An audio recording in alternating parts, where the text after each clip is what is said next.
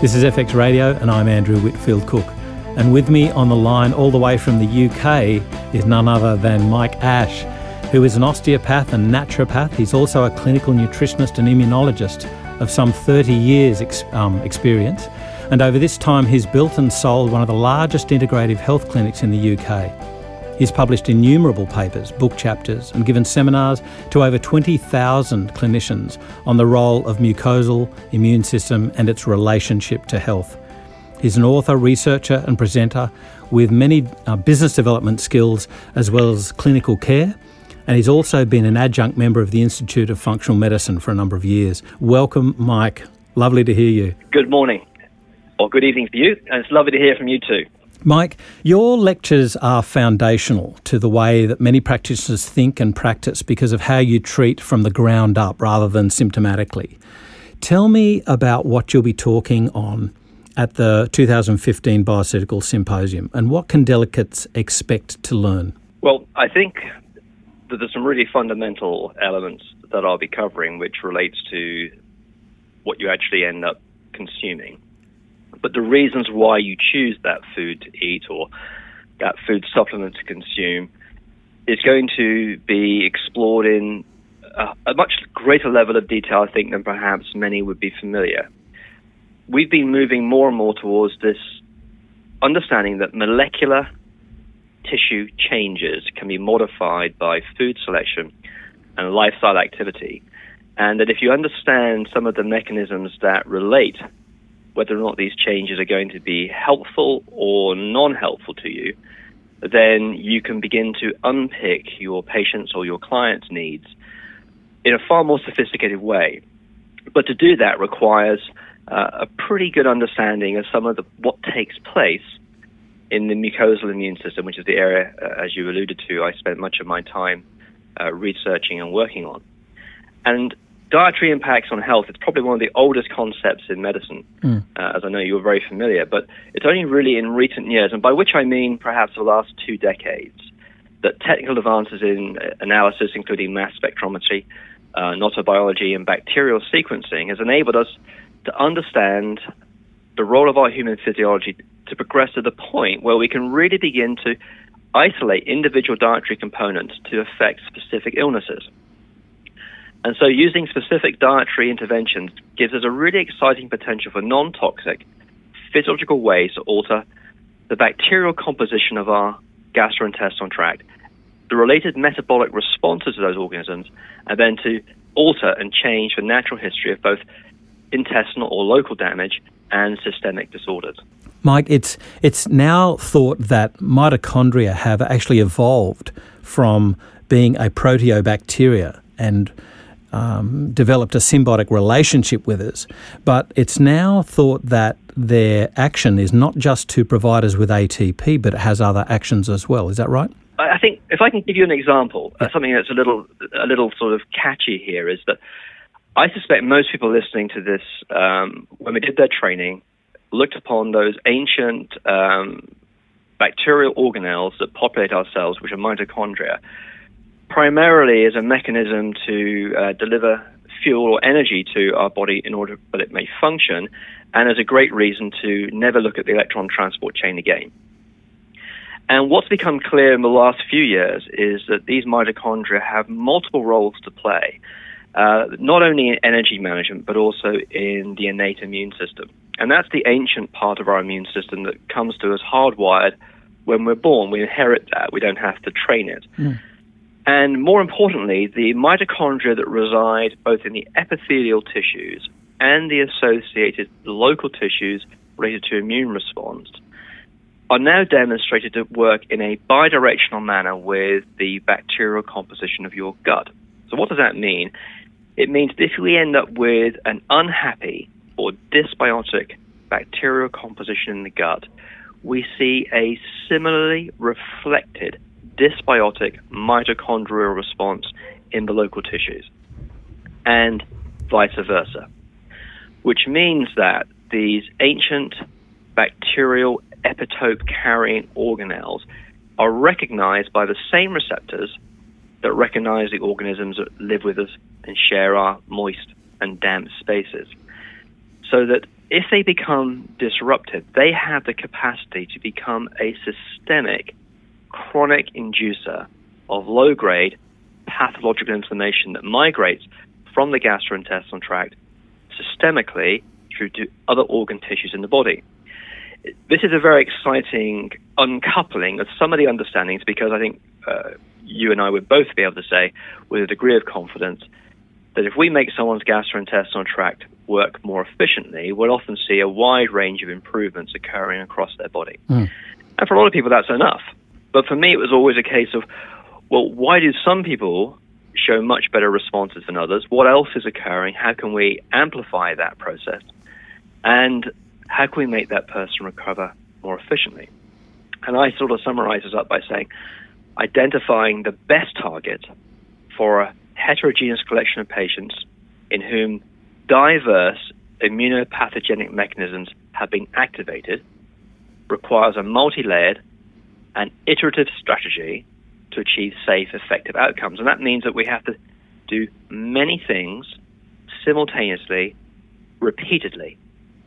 And once you understand why and how, you can communicate that with the patient that you're working with and direct your responses at a molecular response, you can really step away with a much higher level of success and can manage those complex patients which fill our lists every day with a much higher level of confidence and better outcomes. Dysfunctional mitochondria are a hallmark of a host of diseases, from chronic fatigue to cancer. So what you're saying is that even by delivering targeted nutrition to the mitochondria, that you can affect not just energy-centered disorders that we're familiar with, but even gut-based disorders. Is that what you're saying? Absolutely. And you hit it. The very first thing you said, you hit it on the head. It's without question perhaps the most interesting area in molecular medicine, which is how do we get de novo synthesis of mitochondria, how do we manage to tidy up damaged and ancient mitochondria, and how do we manage to extend the useful lifespan of the mitochondria that we have. Those are the three components that researchers around the world are working on. And there are some natural agents that can do that, and there are some natural lifestyle changes that can do that. Individually, they have limitations, but when they become part of a iterative strategy, you can have manifestly better outcomes around a wide range of conditions.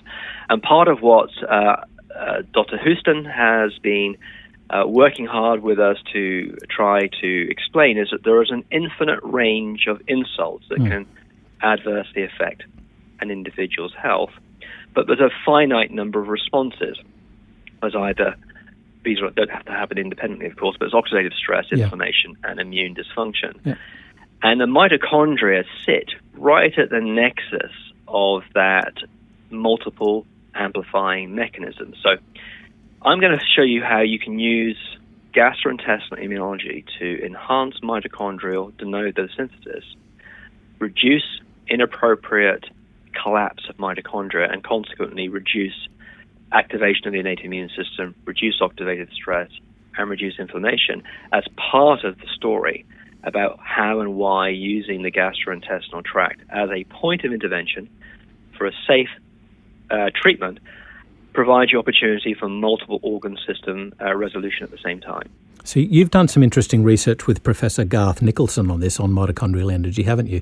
Tell me about what you discovered. Well, we did a big review for a major science journal last year, and part of that span out of some work that Professor Nicholson did back in 1972, where he and a colleague identified the fluidity that's present in molecular membranes, and they asked him to do a 40-year review. And as part of that, we were asked to put together where we feel the story about molecular structures of both mitochondria and cell membranes relate to this increasing chronicity of illnesses that we see. Mm-hmm. So we explore the use of a number of ways of nutrient concentrations and a special form of lipids, which we've done 11 studies on now, showing how these lipids repair both the inner membrane of mitochondria and therefore reduce cardiolipin oxidation, And then, as a result, there's a molecular switch which sits inside our cells called the inflammasome. It's a bit of a funny old name, but it just means inflammation of the whole body, so inflammation soma. And there are a number of these, but there's one in particular that's very interesting, and particularly interesting for the talk we're going to be having, which is called NLRP3. And mitochondria, if they are oxidized, damaged, or leak, so the membranes become less capable of maintaining an appropriate electric charge, contribute to the switching on of these inflammasomes. And once they do that, they turn on an enzyme which manifestly creates two very potent cytokines called interleukin-1 and interleukin-18. So we began to look at whether or not mitochondria act as an historical defense mechanism to eradicate pathogens such as yeast, bacteria, and fungi and viruses, become inadvertently switched on by a bacterial historical epitope present in mitochondria that are forced into a state of damage, which are called DAMPs, or damage-associated molecular patterns, because of changes in bacterial composition in the gastrointestinal tract. So we began to feed back this loop. Now, it wasn't just us. There were a number of researchers around the world that were also teasing out this relationship. And about 2 years ago, we published our first paper hypothesizing this, and then we wrote this big review paper last year, which has attracted a lot of other researchers. We've had a lot of citations from that. And what it's showing is that there's this bidirectional relationship between our history, that which we've inherited over millennia, and the relationship to our gastrointestinal tract that we abuse these days by changes of food selection, inappropriate food selection, etc. And nestling in between those, between those two messages, the bacterial composition and the intracellular switches, is the mucosal immune system. It acts as a buffering agent, it acts as a message carrier, and it acts as a restoration opportunity. So going back to that first sentence, which is we need a multi-layered, iterative strategy to achieve a safe, effective outcome, brings us back to that old concept, which is the idea of holism, that if we think of somebody as having multiple events occurring simultaneously, but we only target one that happens to suit our personal understanding, the outcomes are going to be less consistent than if we open our comprehension, think collectively, using that functional medicine model, which I know you're familiar with, and target multiple tissues at the same time. Let's talk about microbial metabolic fitness. What does the latest research show us? One of the spin-outs from all of this is the recognition that mitochondria receive signals from the caloric intake of the food that we have, and the spill out from that is that mitochondria become, one of the ways in which our metabolic functionality deteriorates. So whether we say it's typically type 2 diabetes, whether we say it's cardiovascular disease, as I know Dr. Houston will cover, or whether it's central nervous system affect, metabolic dysfunction has a direct relationship to mitochondrial function. And metabolic fitness is a reflection of mitochondrial fitness. And as we age, I know you're only a young man, but as you approach those declining years, this is the sort of information that you'll grasp to your chest with a lot of enthusiasm, which is that if you ironically starve your mitochondria, if you deny them access to any food, they become more robust for a period of time. If you deny them food for too long, eventually they will start to disintegrate. And the skill has been trying to work out what type of caloric restriction, what type of patterning works most effectively, and secondly, what type of food to follow up that period of restriction provides your mitochondria and your metabolism with the best chance of maintaining a non-inflammatory and beneficial state. So I'm going to be describing how different types of studies, mainly in mouse models, but increasingly in human studies now, show that the way that you advise people to choose timings for food, as well as types of food, can really add some fuel to your outcome. So this is talking about fasting and refeeding with regards to dampening or reducing autophagy, is that right? It's a question of both inducing and reducing inappropriate autophagy. Right. So, but the way that we tidy up mitochondria has its own little name. It's called mitophagy. And so in order that the enzymatic clearance of ancient mitochondria is done efficiently, requires us to utilize parts of mitochondria to inculcate those into their allies, the mitochondria that are not yet at the point where they become irrecoverable, and utilize that a bit like a recycling system. But if that recycling is being restricted because the way that we remove the particulates has become compromised, it's a bit like your back garden. It gets filled with rubbish, where as opposed to being taken away efficiently. And, for example, time-restricted feeding is one of the ways of exploring nutrient imbalance, where people eat inappropriately for periods of time. And the hardest battle, I think you'll recognize this, as all of us are in practice do, is no matter how positive and enthusiastic you might be as the person who recommends a lifestyle change to your poorly and compromised human, it has to be translatable. It has to be something that they can fit into their life in such a way that it becomes repetitive and something that they enjoy. And so we've been looking around. I know Garth and I have been looking at this for some time now, looking at what type of way that you can advise people based on solid evidence as well as outcomes that we watch, to see how would you choose a technique of feeding that improves metabolic fitness via microbial and mitochondrial fitness. And that includes periods of not eating. And perhaps the best way of saying this at the moment, one of the most interesting ones, is that you don't eat except within an established 8-hour period during the week. So you have 8 hours when you can eat to a degree as much as you wish, but outside that 8-hour period, you don't eat, but you can consume liquids. Now, the mouse models that are running on this look very impressive. The human studies are about to get underway, but as well as I do, that retaining life in a worm by denying it food is a pretty persuasive argument if you want to be a long-lived worm, but it's not terribly convincing if you want to be a long-lived human. You have to make that process practical. Sorry to butt in. Some of the primate work was also a little bit disappointing too, wasn't it? Yeah, and there's no doubt no one has the entire answer. The overarching statement you can make is that overeating tends to increase morbidity, reducing total food intake whilst maintaining appropriate nutrient density across all mammals seems to demonstrate improved metabolic fitness and enhance quality of life for longer.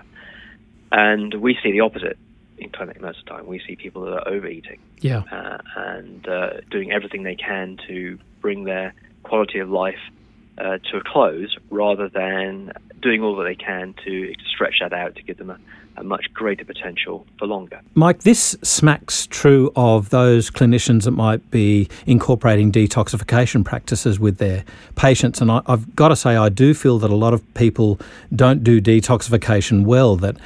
Can you please tell me about how important it is to first rejuvenate the gut before attempting any detoxification? Well, you're right in that there's often an enthusiasm to assist elimination ahead of restoration. And it's probably one of those decisions that are often made because, I would say, protocol-driven clinical care makes life much easier, but it fails to recognize most of the time the individual needs of the person you're seeing. And I know my colleague, Dr. Pizzorno, has got a lot of information around toxic insults and how the gastrointestinal tract is such an important part of the way that we neutralize those risks and eliminate them. And I would reinforce that by saying that if you ask somebody to give up agents that they have worked very hard to store in an attempt to protect themselves from that agent, if we then say, let's stimulate various bioremediation pathways by increasing the availability of key nutrients necessary to make those enzymes work more efficiently. But we don't have a reasonably robust immune and bacterial composition inside the gastrointestinal tract, which is where the majority of this will end up. Some of it naturally will be sweated, breathed, or come to the kidneys, but the majority of it's going to end up in the gut. If we create a disturbance in that already compromised bacterial community, the systemic messages that challenge then induces can be catastrophic. And it's not good enough for the clinician to say, this is a healing climax or a Herxheimer response, and hang in there, you'll get through with it. It fails to understand and articulate appropriately the care necessary to achieve a safe, effective detoxification. And it sometimes means that protocol therapy has overridden conscious decision-making by listening to the patient describe to you what they want. And so I say that your bacterial companions, the mucosal immune system, should be assessed prior to anybody undertaking either a fasting-induced detoxification or a bioremediation-induced combination of fasting and specific foods designed to aid that process to take place. Tell me about the latest research with the diversity of the human gut microbes. We thought initially there were like 3 core biomes, but more recent work shows that we're all very different with regards to gene, culture, diet, and drug intake and stressors, etc. Tell me what's going on. I think that what we're probably seeing as more and more money is poured into this. I think you and I talked about this almost probably a decade ago, and there was a great awareness that we had an increasingly wide variety of organisms, and certainly that's both geographical, it's certainly familial, and to some degree there's an hereditary component to the bacterial composition that you share your life with.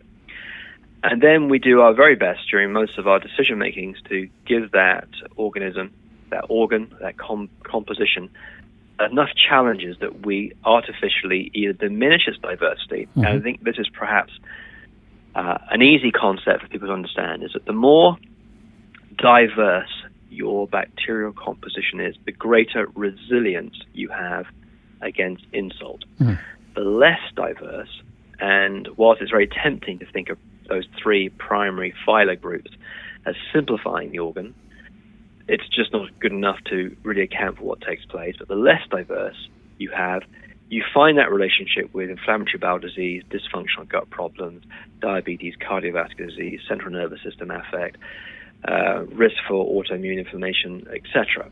So we say that if you take a lovely rainforest, in very simple terms, and you chop out a dozen or so species, there's enough redundancy in the rest of the rainforest to not really have much of a consequence. But if by circumstances you take out 100 or 200 or maybe 1,000 different species, and so you reduce down to a few core organisms, you become less and less efficient at coping with the stresses, and the manifestation of that is always the same. It's either going to be oxidative stress, immune dysfunction, or inflammation, or typically all 3. I've heard you speak about the therapeutic use of helminths or worms in therapy before. What does the latest research show, and how does this tie into the concept of our diversity and certainly favouring dendritic cell tolerance? Most people these days in the Western world, and that'd be the same for Australia as it is for the UK and the US, have by circumstance become islands that rarely experience the benefits of sharing mild to moderate pathogenic organisms inside their gastrointestinal tract, particularly those classified under the terminology as a helminth. And that's been a great benefit for the majority of people because helminths aren't, in the main, benign. They induce fairly aggressive defense mechanisms and you feel pretty rough. But there are 3 that have been explored now for over a decade that are seen as organisms that are transient or temporary occupiers of the gastrointestinal tract. that in the time that they're there, stimulate a phenotypical expression of our T helper cells that favors an anti-inflammatory response. So Trichuris suis, which is a pig whipworm, which Joel Weinstock identified, I think probably 13 years ago now, in a subset of patients with non-responding colitis,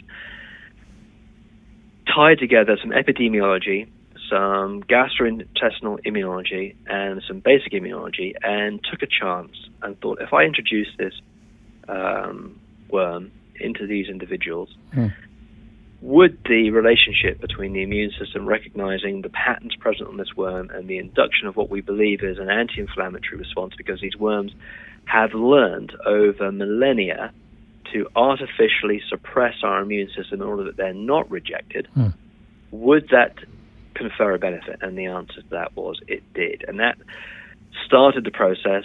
We then had a group out of the UK using Necator americanus, which is a transient organism found in indigenous populations around the world, and out of Nottingham University in the UK, they've been pursuing that for a decade as well. Now, these haven't translated into mainstream therapy, but the third option was that you took patterns, that is, molecular structures derived from these organisms, and then you introduce those as a capsule. Partly because people get a bit uncomfortable about either swallowing or having one of these organisms introduced into their bloodstream. And that research is continuing. And so I think it's definitely playing around this whole idea that we have a switch or a number of switches that we can turn on or off, and that part of that process we developed over tens of thousands of years, hundreds of thousands of years, both to be an advantage to us, and these organisms have developed it to be an advantage for them. It's interesting to me that the proposed development or evolution of IgE was to help in the control of helminth infections, and that since the Dettol generation, dare I use that term, we've lost that control, and hence it might be one of the reasons that allergies are through the roof. Yeah, look, the idea that environment changes both externally and internally create a lack of appropriate control over inherited, highly sophisticated mechanisms that we've employed for hundreds of thousands of years to survive our environmental challenges, I think has a great deal of credibility. And Graham Rook, who's a retired professor of immunology in the UK, spent a great deal of time. In fact, they were on the BBC. I mean, I'm always fascinated by how the non-professional public are educated by people who've been talking about this for 15 or 16 years, because even for a clinician, this is quite, particularly when we get down to more detail, this is quite a sophisticated and complicated area to understand well, albeit that the treatment, everyone can take a breath in here, the treatment's relatively simple. But knowing which one to give and when and for how long means you have to understand, at least reasonably well, your mechanisms. And Graham puts it together very, very well. And that whilst we're tempted to think, but it's an external manifestation, an internal manifestation of an external cleansing, i.e. that we've, as you say, Dettoled or sterilized our environment. It is the loss of diversity, the loss of our old friends, the loss of organisms which we spent generations living with that have more impact. The human microbes embed in the mucous membranes of the gut, and they talk to us through that.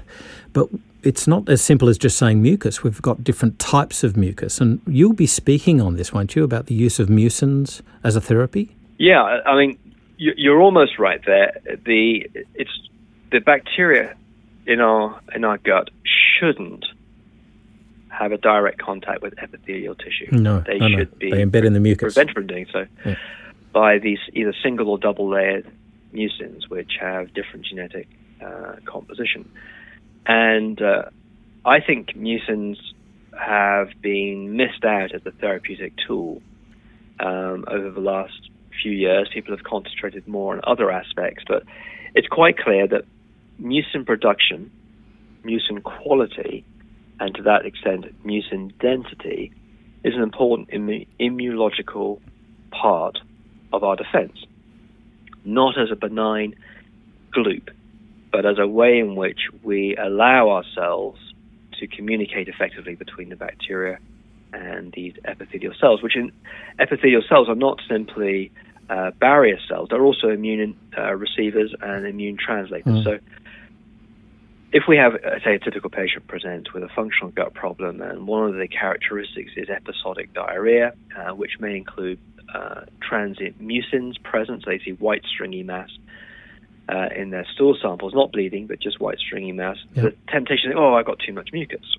Well, mucus is both a defensive mechanism, it's pumped out, which is an expensive exercise. It takes a lot of energy to do that, to wash away, and that's probably the way most clinicians see this, as a mechanism for facilitating an eradication. Whereas what's quite clear is that if you have a healthy composition of certain types of bacteria, which can best be amplified by a food selection rather than oral ingestion, then they communicate with the epithelial cells, the Paneth cells, and the goblet cells to produce lovely, healthy, fresh mucins, which in turn mean that we can induce tolerance and a collective bacterial composition that favors metabolic fitness and microbial diversity. And food selection is the primary way that we can favor Akkermansia mucinophilia, which is the most understood microbe, to stimulate that production. So this is the work of Clara Belzer and others in the group. Yeah. And it's mainly in mouse models at the moment, but there was a very nice piece in the British Medical Journal last year saying that from a gastroenterology perspective, that mucins have long been ignored by pretty much all clinicians as a therapeutic target, and that we should be focusing on that. And this paper went on to say that as yet we don't know the best way to do this. And I'm thinking, well, here's a clinician that's grasped the concept but isn't reading the data.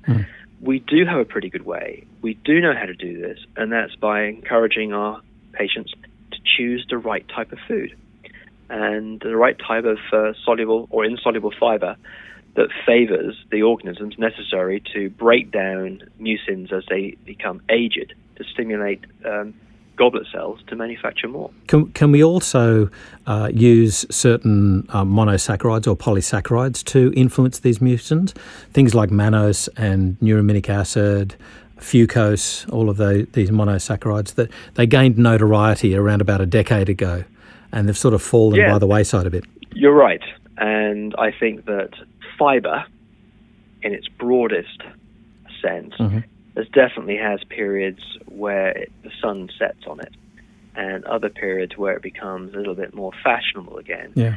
And identifying individual fibrous content, I think, is probably more interesting to clinicians because it sounds like there's a little bit more understanding about it. But fundamentally, we're looking to favor food groups that contain different aspects of fibrous constitution, which the acidic environment of our colon relishes the opportunity to dismember those foods and utilizes them not only for their own self-reproduction, but also for quite sophisticated immune-enhancing components.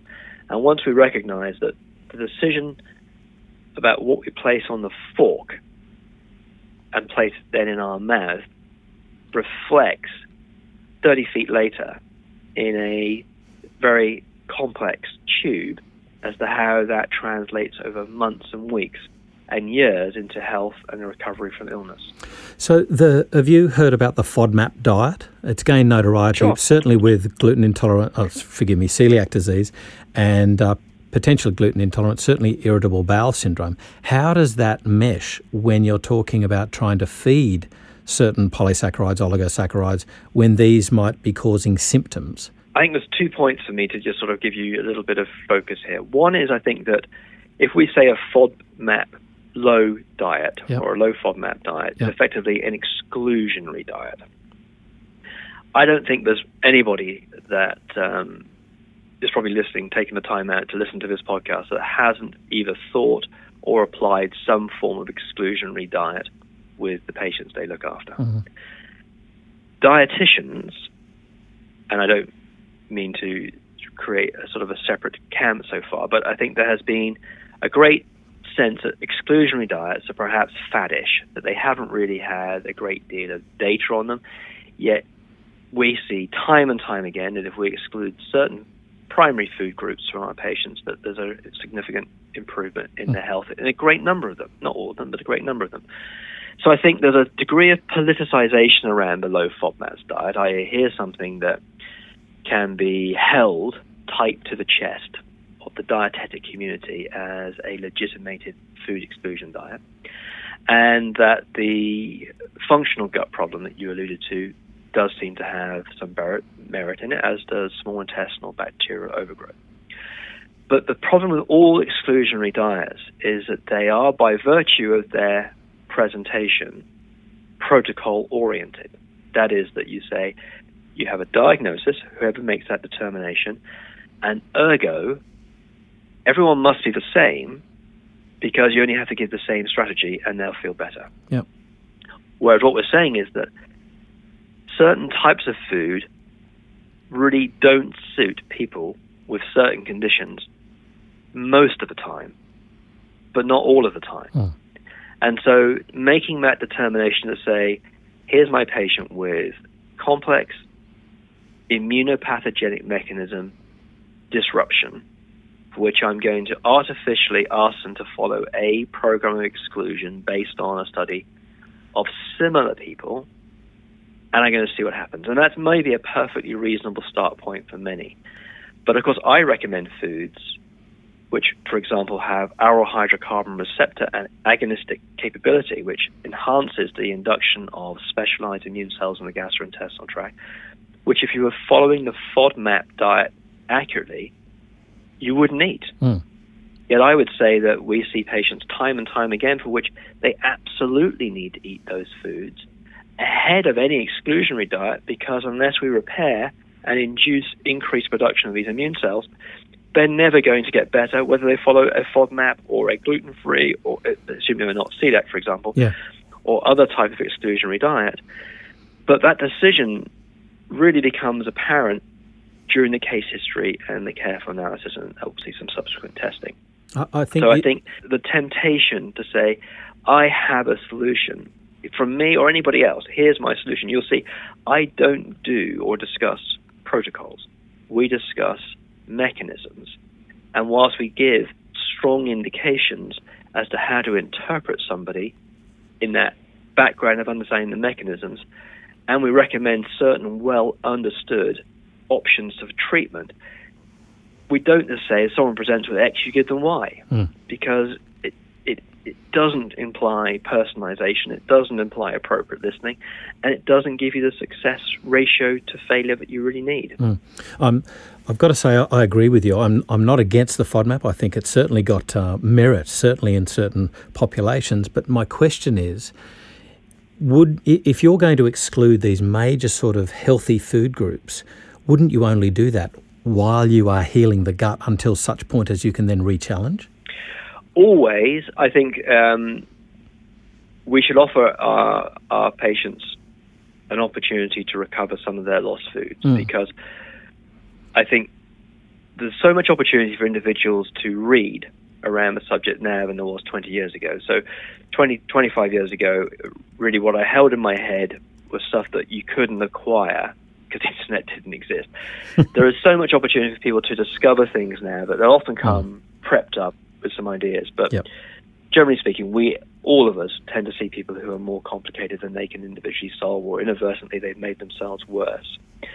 And that's often because they followed non-specific dietary exclusionary diets, and they've become nutrient deficient, or they've become isolated within their family structure, or they become an impossible person to spend any social time with, so they become isolated within their community, all of which have significant risk factors for failure for that individual to recover. So, yes, piecing together a program of recovery which allows translation of their needs together with where you need to intervene is really what our role is these days. And understanding what tools are available and which ones are most suitable and when to apply them doesn't occur over a 2-hour lecture. That takes time and effort and willingness to invest experience. But once it begins to fall into place, it becomes, as you'll discover over these 3 days, not just from me, but from my colleagues that are speaking, is that there's so much continuity between each of the ways that we communicate the message that we hope everyone leaves with a much higher level of confidence that they can start very logically and build themselves up and obviously apply this to the clinical needs of the patients they see. Mike, you've had a keen interest for many years in treating autism and autism spectrum disorders. Can you give the listeners, and I know this is a 12-hour subject, but can you give the listeners some key points regarding diet and supplementation? 20 years ago, I got involved in my very first unwanted and unappreciated case of somebody who'd been given a diagnosis of autism, and to be honest, I knew virtually nothing about it. And I immersed myself in this world for over a decade. And in particular, part of what we've been talking about became increasingly clear as we did research work and followed our patients at the time, that we see that within the autistic community, a large number, not everybody, a large number have, at least as a major driver, a part of their symptomology, a loss of mucosal immune tolerance inside the gastrointestinal tract. More so, I would say, as a point of relevance than any gene abnormality. And in particular, it's possible to influence relevant genes by changing composition of bacteria and immune chemical production inside the gastrointestinal tract anyway. But the two things I think that I perhaps can give most confidence with is that you don't have to be highly complex when you start with somebody in spectrum. And typically, we would mostly work with children who are being guided by their carer, which is their parents. So a simple model to keep in mind is, what can we remove from this individual's exogenous risk factors, includes their environment and their food and whatever medication or supplements they're typically taking, that would facilitate a greater sense of capability for them, and what do we need to add to reinforce that? Sid Baker's old analogy, what do we need to take away and what do we need to remove? And there are common things. One is that Paul Shattuck's work and Carl Reichelt's work and a variety of other people show that a lot of these people find that gluten-containing foods or grains and casein and dairy-containing foods are worth exploring as an exclusion for a period of time. Thirdly, that essential fatty acids, particularly fish oils that contain retinoic acid or vitamin A, are usually helpful. And it's a very neat little thing here is that Mary Megson showed, I think 12 years ago now, Mary and I did a series of presentations at least 12 years ago, showing that G-alpha receptors in the back of the retina are higher responsive to cis-retinol, and that we see a lot of people bringing in their children who were unable to take a direct eye contact, which is terribly distressing for the parents. It seems less troubling for the child. But Mary identified that cis-retinoic acid and my work with vitamin A metabolism and gene receptors being uncoupled with vitamin A deficiency fitted in with this story. And if you give fish oil that contains a small dose of cis-retinol within 2 to 3 weeks, most of these children will be able to look at you straight on. Now, whilst that may not ultimately uncouple them from any significant diagnostic criteria, it made a huge difference to the relationship to the family, that emerged between the parents. Absolutely. And so we used to just simply exclude foods that were known to be triggers, try and increase diversity within the capabilities of taste, texture, time, and management for somebody who's often lost a great deal of interest or willingness to eat different types of foods. Improve mucosal immune response by measuring secretory IgA, which is relatively simple. We can do that with a salivary test. And increase microbial diversity, which comes around to bacterial supplementation initially, and then inhibition. What I used to work mainly was inhibition, NF-kappa B, but NF-kappa B is one step up from the inflammasome. These days, inflammasome activation in autistic cases is receiving a lot of interest. Mm-hmm. There's a number of papers already published, and I know there's a whole bunch of research exploring this area. And that comes back to that thing we talked about right at the very beginning, mitochondrial fitness. Yeah. So, and moving on from there, recent work suggests that bacteria, our microbes, may influence even conditions such as stress and depression in non-autistic people or ASD people. So we know that the gut makes neurotransmitters. Bacteria metabolize nutrients to precursors of neurotransmitters. But do you think we'll ever reach a stage where microbes are used to treat conditions like depression or anxiety? We're already there. Psychobiotics, which is the current parlance to describe a selection of organisms specifically to enhance the inhibition of interleukin-1 and interleukin-18 via inflammasome suppression, are already being trialed. Oh, wow. And I think, 11, 12 years ago, I came to do a couple of lecture tours for you guys in Australia, and back then I was describing how we were using organisms to change cytokine receptors in the central nervous system by indirect activation of vagal nerve triggering. So whilst there's a direct neurotransmitter and metabolite change that can take place in the gastrointestinal tract, which manifestly provides systemic benefits, one of the really quick ways of changing people's mind responses or mood responses is by changing induction of cytokine populations inside the gastrointestinal tract that bind to receptors on the vagal nerve, which facilitates a transmission of that message through the blood-brain barrier to bind to the same receptors in the central nervous system.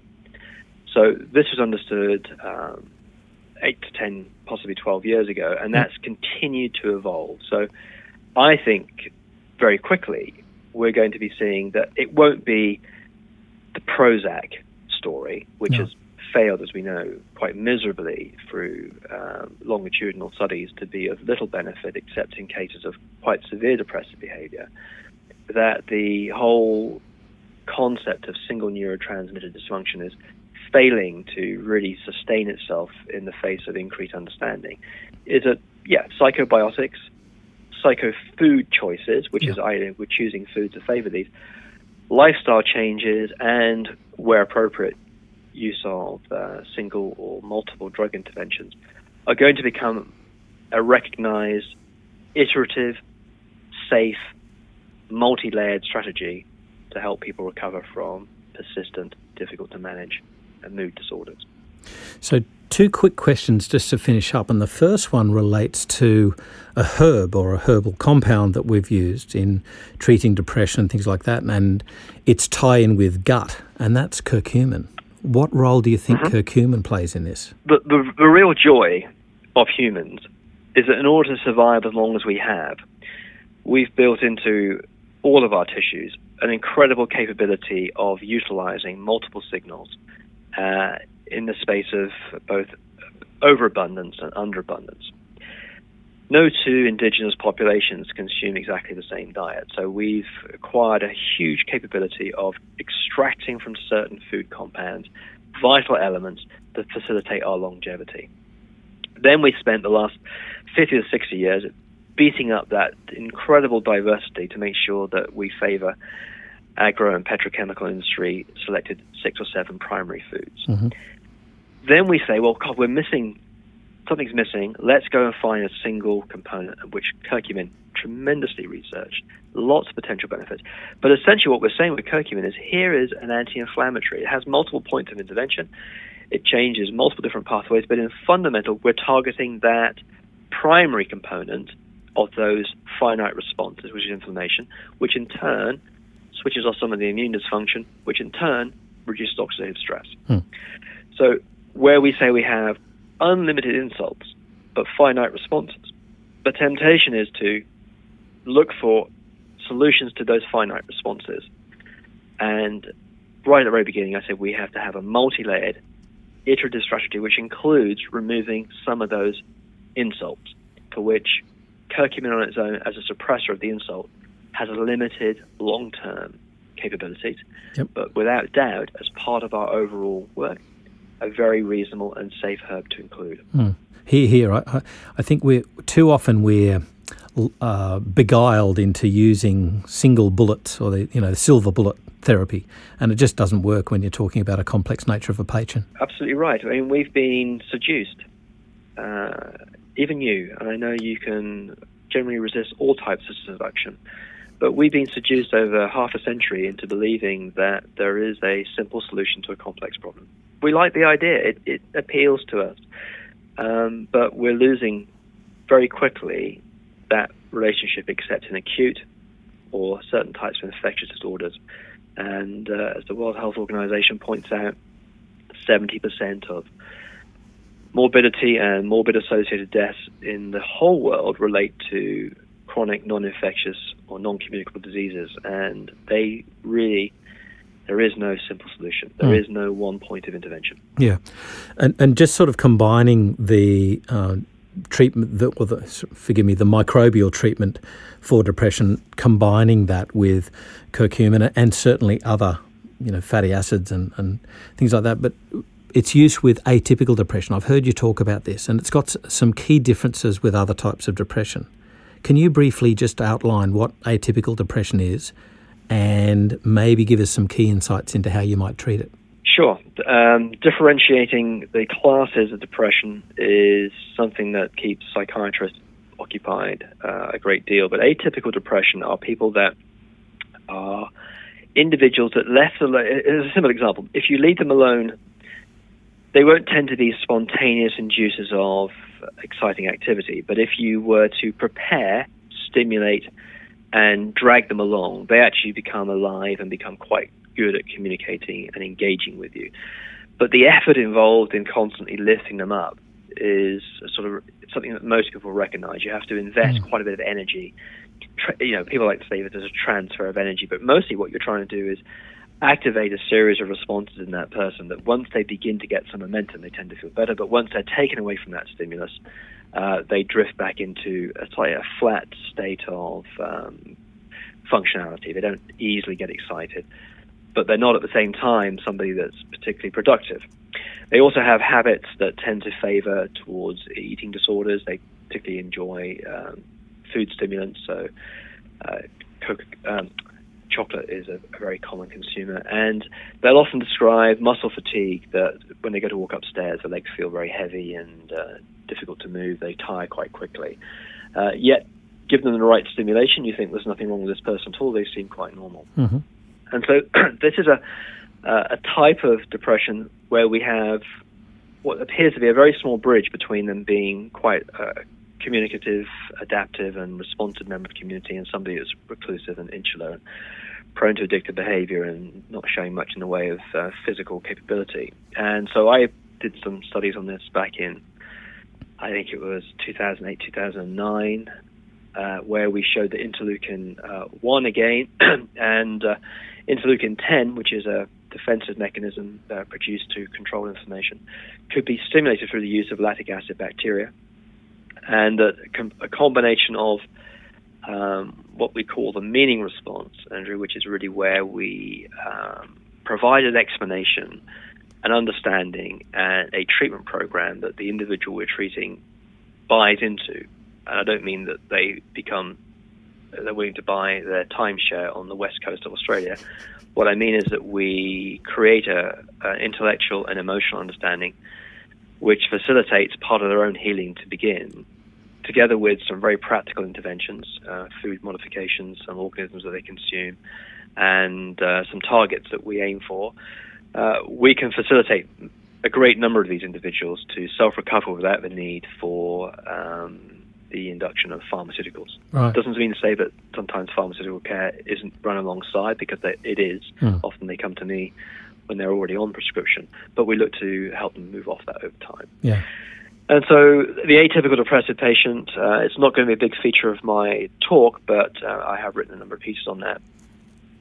But yes, it follows the same model. We can spin, I don't mean this in a political way, but we can spin the understanding of dysfunctional gastrointestinal immune functionality across every non-infectious, non-communicable disease that we'll see in clinical practice to some degree of credibility, from a very high relationship to at least a reasonably well understood associative relationship in which there is still benefit in making use of it. Mike, I could talk to you for hours about your wealth of information and clinical practice. It's really exciting that you're coming out, I've got to say, to visit us again in the 2015 symposium. I can't wait to see you again. So I look forward to seeing you there, and I look forward to what clinical pearls we can glean off you then. Andrew, thank you very much, as always, for making the effort to phone me up at this very early hour in the UK and to have this conversation. I look forward to seeing you and all of your colleagues and the attendants to this great symposium that I know you guys are putting together, and I hope that everyone that can will come and enjoy the event. Thanks, Mike. This is FX Radio. I'm Andrew Whitfield Cook.